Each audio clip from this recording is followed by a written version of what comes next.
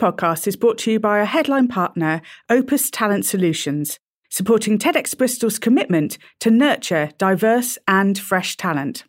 I had to go through friends saying to me at school, "You're not allowed to come to my house because you're black. My parents will not allow it. We can be friends in school, but not outside of the building." That hurt.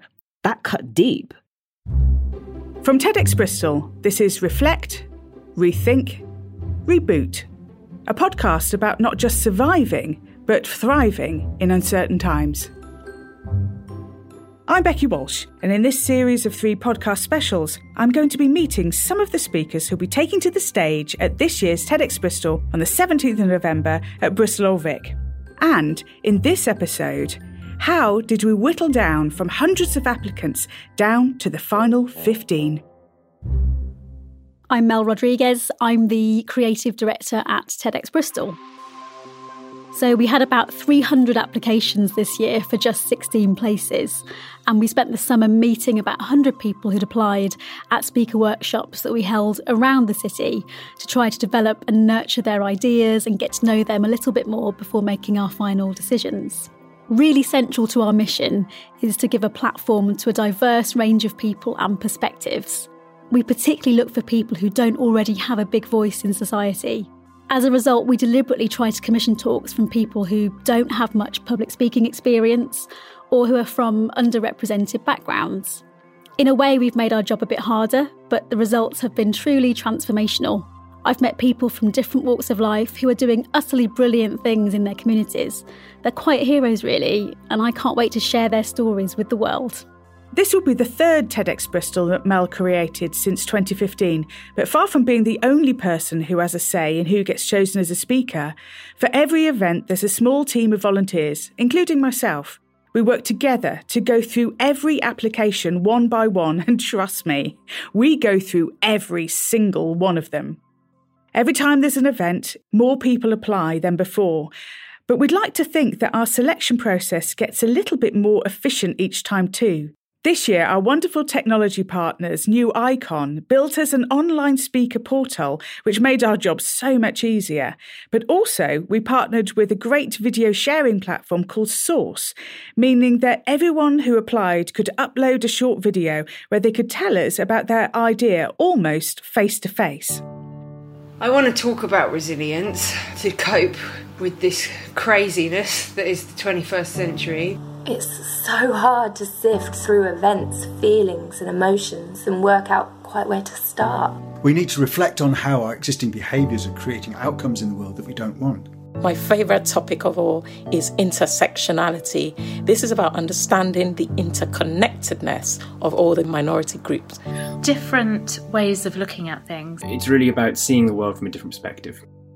We didn't really know what to expect because we've never asked people to upload video before, but they really went for it and hundreds of videos were uploaded to the Source platform. For my volunteer team, who often work remotely, it was a really effective way to be able to see what people are like, see how they might come across, get a feel for their personality and what their talk might be like actually at TEDx Bristol. We had all kinds of clips. People had different backgrounds, props, costumes. And we had, in total, about 280 minutes worth of video to watch through. But it was a joyous experience, seeing so many inspiring ideas from so many, mainly local, inspiring people. For the first time this year too, we held speaker drop-in sessions around Bristol, a chance for anyone to come and pitch their idea for a talk, and also for us to meet our shortlisted speakers, find out a bit more about them, their idea and their story. It's a huge privilege to be part of a team who gets to decide who makes it onto a TEDx stage. But in all honesty, the standards of applicants here in Bristol are so high, with so many passionate people and inspirational stories. We really are spoilt for choice.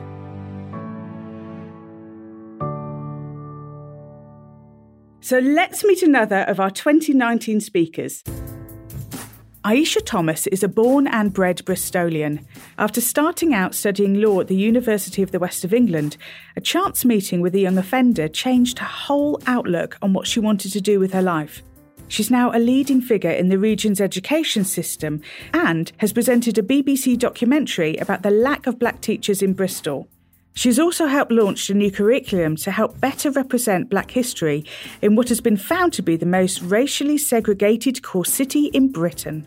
Aisha's talk at TEDx Bristol 2019 is called Perhaps If You Were My Teacher, I Wouldn't Be in Prison Today, and will challenge us all to consider how our decisions and journeys could inspire the next generation. Hello, Aisha. Hello. So can you tell us a little bit more about that chance meeting that changed everything for you? Absolutely. It's really interesting because when I reflect now, we're talking about 10 years ago. So it's really hard to kind of take stock of what I've been through. And 10 years ago, I was absolutely adamant I was going to be a lawyer. I was going to be successful. I knew exactly where my pathway was going to take me. And I was quite clear about what success meant to me. And, working at the Prince's Trust as a volunteer, I was working with a number of different young people, trying to help them to get back into community. And there was this particular young man who stood out for me. And he stood out because I could see that he was different. There was something that he kind of had to say and share, something he wanted me to understand. And whilst talking in one of his last meetings, that's when he stopped me mid-conversation and said, perhaps if you were my teacher, I wouldn't be in prison today. And that shocked me because I couldn't quite understand what it was that I could have done that could have possibly changed his life. Clearly, I was not an educator. I had nothing at all to offer him. And yet for him, he really wanted to break it down for me. And then he started to explain the fact that within his life, he'd only seen white, male, middle class kind of examples of success. And so whenever he had his narrative, it was quite specific. It was very much, go into sport, go into entertainment, or go into crime. And he didn't see any other representation. And he said, I wasn't good at sport and I wasn't good at any sort of acting or entertainment. So I took the only route that I thought was left for a Black boy, and that was clearly crime. And so he went down the pathway of drug dealing because that was all he thought he could do. And that was when I thought to myself, wow, I am in a legal system which actually is trying to remove a child from a process, from a system. And I'm thinking, actually, I'm getting into this too late. But what if I could possibly get into the system where I could help a child to perhaps not take a pathway because I could show them there was an opportunity to see a different narrative and a different set of representation. And that's when I thought, law's not for me anymore. Whilst it could be quite easy to stay where I was and make money and be successful in that way, I didn't think I was adding any value. And so it was time to change my life as well as change other young people. So, wanting to be a lawyer yourself, so you were aiming at a good, high kind of place to be. So what was your childhood like? My childhood was quite interesting. My mum's a primary school teacher, so she was very academic, whereas my dad was very much hands-on, hardworking, very much a kind of like a lad's lad type of dad. That's definitely my dad. And very much get his hands dirty and really graft. And so I was kind of stuck between two different kind of outlooks on life, really, and what was the best way to move forward. But my mum was very much about me understanding the importance of academia and that she truly felt it was a passport into a different pathway in your life. And I guess she had negative experiences of education herself. And she kind of perpetuated the same rhetoric to us, which was, as a Black person, you're going to have to work harder. Your representation isn't there. But if you can give yourself better qualifications, give yourself better understanding, your life is going to be much easier for you in the long run. So I guess I bought into this ideology of certain professions, certain privilege, certain class would put me in a position where I would have a much easier life than perhaps if I took a different pathway. So can you tell us, you touched on it there a little bit, but what was your mother's childhood like? You sort of said it was quite different. Yeah, so I guess my mum had a very difficult childhood. So my mum grew up in a time where she saw signs that said no cats, no dogs, no Irish, no Blacks. Yeah. My mum grew up in a time where she absolutely had to go through racism on a day-to-day basis. She wanted to be in the school play, she wanted to be in the nativity. She was told she couldn't be an angel because she was Black. Oh. And yet somehow they managed to find the role of a slave in the nativity. Last time I checked, there wasn't a slave in the nativity. Oh my God. And yet for my mum, that was the role she had to play. Oh God. And so I guess she grew up with a very negative viewpoint of Black people and what position they kind of held in society. And so as a result of that, not consciously, but unconsciously, she put that on me and my brother. Yeah. And we began to then grow up with that social isolation. So I ended up going to a school in South Gloucestershire. So it wasn't actually in central Bristol. So I'm in a very multicultural, vibrant society. I'm seeing people of different races, different nationalities. And yet my mum decided academically I wouldn't achieve if I was in this environment. So she sent me to a school which was predominantly white middle class. And so I walk into a whole different environment now. And for the first time in my life, I realized I'm Black. My race became an issue. Yeah. And that was not just academically, that was also socially. I had to go through friends saying to me at school, you're not allowed to come to my house because you're Black. My parents will not allow it. We can be friends in school, but not outside of the building. That hurt. Yeah. That cut deep because I'd never had that experience before, and I had experience, unfortunately, of teachers who would say things such as, here comes trouble. Well, I haven't done anything. I'm purely walking down the corridor. What have I done that would insinuate trouble? And then certain words that would be used such as aggressive or intimidating rather than passionate and committed. It was all about choice of language. And I guess in my education experience, I only ever had one Black teacher in my entire schooling. And it's quite interesting when I look back now because I felt that I wanted to be drawn to her, but I didn't feel like that was reciprocated. And I think that was almost because, and I'm putting words into her mouth because we never had the dialogue, but certainly I think the weight of having to be that Black teacher who has to then draw to every Black child because I'm the only representation that they see was a burden too big. And I think as an educator myself now, I can kind of understand her position. That must have been a very, very heavy weight to carry.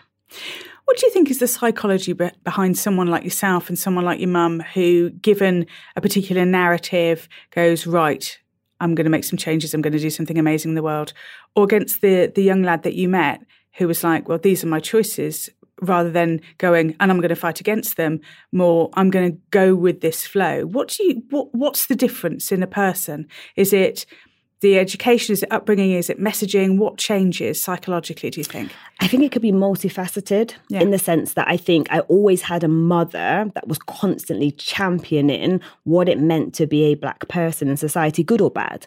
I also had someone who was very academic. So I guess from that perspective, it was always, you'll be a lawyer, you'll be a doctor, or you'll be an accountant. Yeah. It was very almost narrow to an extent as to what my options were. I never considered an apprenticeship or perhaps, I'm going straight into work. That was not an option. You were going to go to university, and it is that simple. You can choose your degree, but you will not choose if you're going to university or not. So from that perspective, I guess I didn't feel like I had a choice. And I think my mum putting me in that environment meant I was around more like-minded people where everybody was going to do A-levels. Everybody was going to university. That was the norm. But I also think it was something about, actually, I think for me, this came from my grandparents. I've had to see my grandparents come here from the Windrush generation, and they had to fight for what they have. So I think that sense of rawness of I need to make something of myself. How could I sit here as a fourth generation person within this country and almost turn away from the struggle that my grandparents went through to ensure that I had what I have today? I can't turn my back on their struggle. I stand on the shoulder of my ancestors. So I needed to make sure that the experience I had was meaningful and that I truly did something powerful that could not just help myself, but help future generations. How proud is your mum now? Oh my gosh, she's like beaming. She's so happy. And, Is she coming to see you talk? Yes, she will absolutely be there with my mum, my dad, my brother. Everyone will be there flying the flag, saying representation matters. Yeah. They will all be there. But I think, more than that, I think it was a big commitment to do this type of work. Yeah. I am putting my head above the parapet. Yeah. I am exposing myself. I am opening up myself to challenge, to criticism. And often, the topic of race isn't something that people always want to discuss. People say, slavery's over. We don't need to have these discussions anymore. And actually being in a time now where this is probably on the table more so than it has been for a very long time, I think, particularly when we look at Trump era, we look at Brexit, these conversations are needed now more than they have been for a very long time. But putting myself in this position, I make myself vulnerable. Yeah. But I think this is not about me. This is about the next generation. And as a mother of 2 children, how can I possibly not be part of the fight? I've got to be. And who are your role models? Who do you think, I am like now? Oh, it's really, really interesting because I think it's very easy to pick, people that everybody knows because that's simple enough to do. I think on a day-to-day basis, for me, first and foremost, it has to be my mother. And when I say my mother, I look at her and I think, wow, the level of resistance and resilience that she's had to have in her everyday life. Yeah, because she didn't get a cheerleader from what you're saying. No, she didn't. And she's had to battle against constantly being told that she's not good enough, being told, leave your blackness at the door, being told that, you know, we're not interested in your racial issues. She's had to go through that throughout the education system. So for her to come through that and be so powerful, for me, she absolutely has to be my role model. She is the person that I look at and I say to myself, wow, that woman, I'm so in awe of all she's achieved because she's a phenomenal woman. And I wouldn't be here today if I wasn't standing on her shoulders. So why do you think you went down education rather than law? Because let's face it, you know, I would imagine with kind of like, you know, your high-end, large money, brilliant lawyer hat, that you could maybe represent more people or something that you could do in a law field. Why do you feel that going backwards into education is more important than law? I think from a legal perspective, I felt like it was almost reactive rather than proactive. I feel that people will engage in legal systems when they need something. Yeah, so it's too late by then. It's far too late. Okay. And you're already part of the justice system, particularly if you think of criminal law, for example, and I think about young people and them being criminalised. Well, you're already down a pathway. But with education, we're looking at the next generation. We're looking at our future leaders of this country. We're looking at our future educators, the people who are going to shape the future world. Imagine if you can change their discourse, then that's got to be something you really want to be a part of. That is where you get sustainability and legacy. And it's more than money. Yes, I would earn much more money had I stayed on that pathway, but this isn't about money. It's about life chances. It's about changing people's futures. Yes, you can have money in the bank, but am I going to save a life by doing that? Probably not. But in education, I might be the one person that changes the pathway for somebody. So changing that pathway, looking at the education system, what are your biggest frustrations? What's your bugbears? I could be here all day. How long have we got? I guess it's really obvious, and I have to start with the most obvious for me, is the lack of cultural awareness and understanding. And the reason why that frustrates me is because I look specifically, for example, at the curriculum. And you have a curriculum that has a specific narrative and it perpetuates the same ideologies again and again and again. And it doesn't serve any communities to constantly hear the same rhetoric. So if you have a white child, for example, and they are constantly hearing about supremacy and superiority, if their only dialogue about other communities is negative, if they don't see any positive representation, then you begin to believe some of the information that's fed to you now because you have no other way to challenge that narrative. But equally, I think for children of colour, if you constantly hear that you have not contributed, you haven't done anything for society, you constantly believe you have nothing to bring to the table. Well, what am I here for? What's my value? What can I do? So then the cycle perpetuates between the same communities again and again and again. And that's without us even considering things like privilege and class. But then when you get beyond that, you think about, okay, well, how are we training people in different professions? How are we educating? And, you know, the role of the teacher is the first role that any profession is going to start with. And yet we're not doing enough to make sure that those educators are respected, that they're recognized, but also they have what they need to do a good job, regardless of their skin color or background. We've got to invest in them. That's paramount. So how has Bristol become the most racially segregated core city in Britain? That's quite a claim, isn't it? It's massive. And to be honest, I think I always had concerns about racism in Bristol for a very long time. I've grown up here. I'm a Bristolian, born and bred in that sense. However, it wasn't until I really read the Runnymede Trust and I realised how stark it was, it almost became reality, as if to suggest someone took off the rose-tinted glasses, that I'd somehow tried my hardest to keep on for a very, very long time. But then I think when you think about why is Bristol in the place that it is in, you have to go backwards. And you have to think the massive part that Bristol played in the slave trade. When you think about it, it was one of the biggest slave ports, if not the biggest, within the United Kingdom. We are fundamentally intertwined. Like, you know, our universities, many places in Clifton and Redden are all built off the back of the slave trade. When reparations happened, it didn't happen for the slaves. It happened for the people who had to give up their slaves. So when you think the equivalent of £2 billion in today's money was given to a small proportion of people in Bristol, and that money then built these businesses that are still existing today, you have to think to yourself, well, why is it segregated? Because we perpetuate that. We started that cycle. That's how we've built Bristol. And Bristol very much has silos. So you can go to places like Clifton and Redland, and it's very, very affluent, and much of these issues will not affect you. But you will go to Easton and St. Paul's and you see very much diverse communities. You're beginning to feel a very different level, a different sense of deprivation. But this doesn't just affect people of colour. You go to South Bristol and you see, white working class who are truly suffering also from this segregation. And then that gets perpetuated for them too, because it then begins to think, okay, well, what are we getting? What are we achieving? And that then creates isolation between the two communities.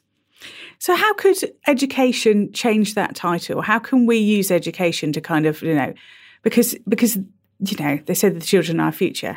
So does this start in our schools? How we can change Bristol? Does that start in the schools? Absolutely. We have to be the change we want to see. And to an extent, it's harder to change adults because a lot of us can be set in our ways about what we think and how we conduct ourselves. And that's a much harder conversation to have. But when you meet young children, and I'm talking right back to nursery age, we are at a point in our lives where we can still sow the seed of difference. We can truly begin to accept one another. I did an assembly in a primary school a couple of weeks ago. And it was all looking at certain things that Black people had contributed to society. So we looked at a super soaker, and we looked at CCTV, and also the 3-light traffic light system. And when I told the children that these had been created by Black people, oh my goodness, you could hear a pin drop. And then a little girl said to me, and it was a little white girl, she said, "Miss, I didn't know that Black people could make things." She had no idea. And then the little Black boy said to me at the end, "Miss, one day I want to be an engineer. I didn't know I could make things." These are 5-year-olds. Whoa. So when you think about how powerful that is, and yes, it's emotional and it's very upsetting, and you think to yourself, goodness, really? 2019, how can these children think like that? But where else are they going to learn it? Who else is going to challenge that narrative? But if we are having those conversations now, those 2 children will never forget that conversation. They will now look at the world very differently. So if we can get into those young children, as young as they possibly are, we can sow a very different seed. Yeah, that's a really, really positive outlook. So reflecting on what you were told, perhaps if you were my teacher, I wouldn't have been in prison today. Have there been any instances as a teacher when you feel like you've become that positive role model who has the power to shape a more positive future for somebody? Absolutely. And more than ever, to be honest. I'm in a particular situation now where I'm working with a particular cohort of young people, particularly those who are at risk of serious youth violence and criminal child exploitation. There are children who are being groomed every day to get into crime. And when you are already in a place of poverty and you're in a place of desperation, the idea that you could earn 5, 20, 40, 50 pounds, or the idea that somebody will give you food in exchange to carry a bag or So we're talking county lines? Yeah, county lines. Yeah. We're talking real serious youth violence, whether it's about drugs or blades.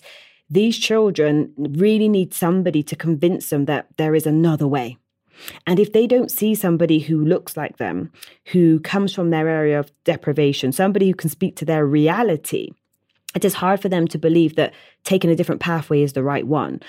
But I can literally look them in the face and say, I've been through what you've been through. I've lived in your communities. I've had your experience. And there is another way. Why would you want to risk your life? And it's about trying to explain to them that there's a different pathway that you can take. And when you have young people who are coming to you and saying, "Miss, thank you for listening. Thank you for giving me an opportunity. Thank you for never giving up on me. Thank you for not allowing me to fulfill a stereotype," then I'm absolutely doing something that might change somebody's lives. And I won't get everybody. I absolutely won't. And there will be some people who 5, 10, 15 years down the line, "Oh, remember that thing that Miss Thomas said to me?"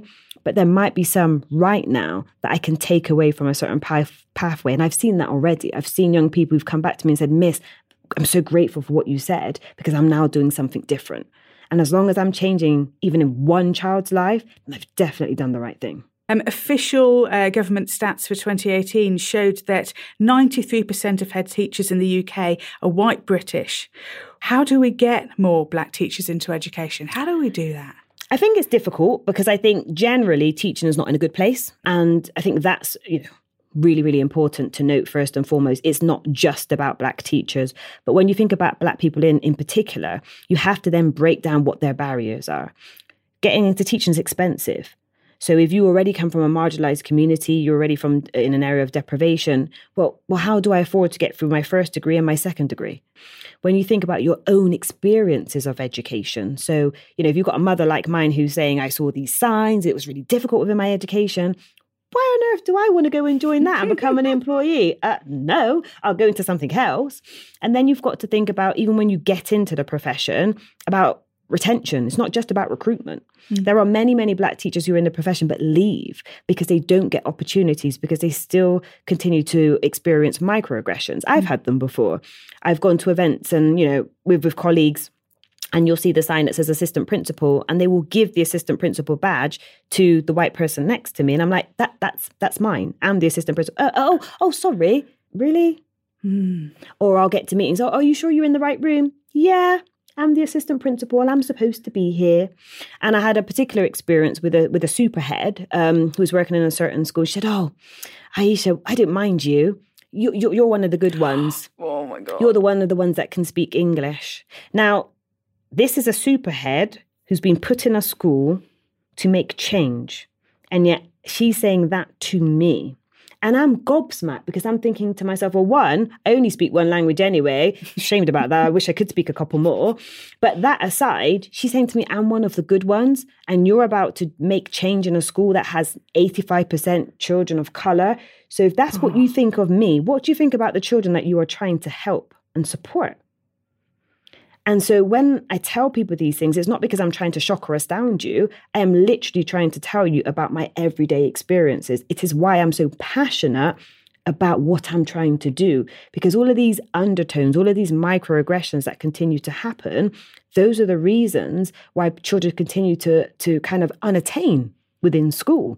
And that's the same at early years, it's the same in secondary, it's the same in universities as well, which has been very public. There's been lots of inquiries into, for example, University of Bristol. What can they do to make sure university students continue to attain and stay within academia? There's clearly something that the education system is doing to Black children. What are we willing to do about it? That's my question. It's a really powerful question, and it's something that you're going to be answering on the TEDx Bristol stage. Trying to. I have to say, talking to you, Aisha, I think that you're going to go a long way to not just answer that question, but to actually really be able to change perceptions. I hope so. And this is the great thing about TEDx Bristol, is we are giving a global platform really to ideas like yours, which is going to be incredible. How nervous are you? I'm extremely nervous. I keep panicking, thinking I'm going to get on stage and I'm going to forget my words. What am I going to say? Having talked to you for this time in this podcast, there is no way you're going to forget your words. In fact, it's more like, hang on, stop. And another thing, I haven't finished yet. The other speaker has to wait. I'm going to keep talking. It will be awesome. But I do appreciate everything that TEDx Bristol has done. You're a phenomenal organisation. You're really fantastic people. And I just appreciate the time and the space and the platform. It means a lot. Oh, well, it means a lot to us to get you on the platform. We're super, super excited to have you there. So thank you so much for your time. Really, really good to speak to you. Thanks so much to Aisha for joining us and sharing her story. You can catch her alongside 15 other inspiring speakers at TEDx Bristol 2019 on the 17th of November at Bristol Old Vic. For more information on our speakers and how to get your ticket, visit tedxbristol.com. A huge thanks to our headline partner, Opus Talent Solutions, for making this podcast possible. You can find out more about them at opustalentsolutions.com. Join me for the next of our podcast specials, where we'll be meeting another one of our speakers and finding out how our speakers get from selection to stage. Make sure you subscribe to this podcast. It's free. Just tap subscribe on your podcast app, and if you enjoyed it, tell your friends.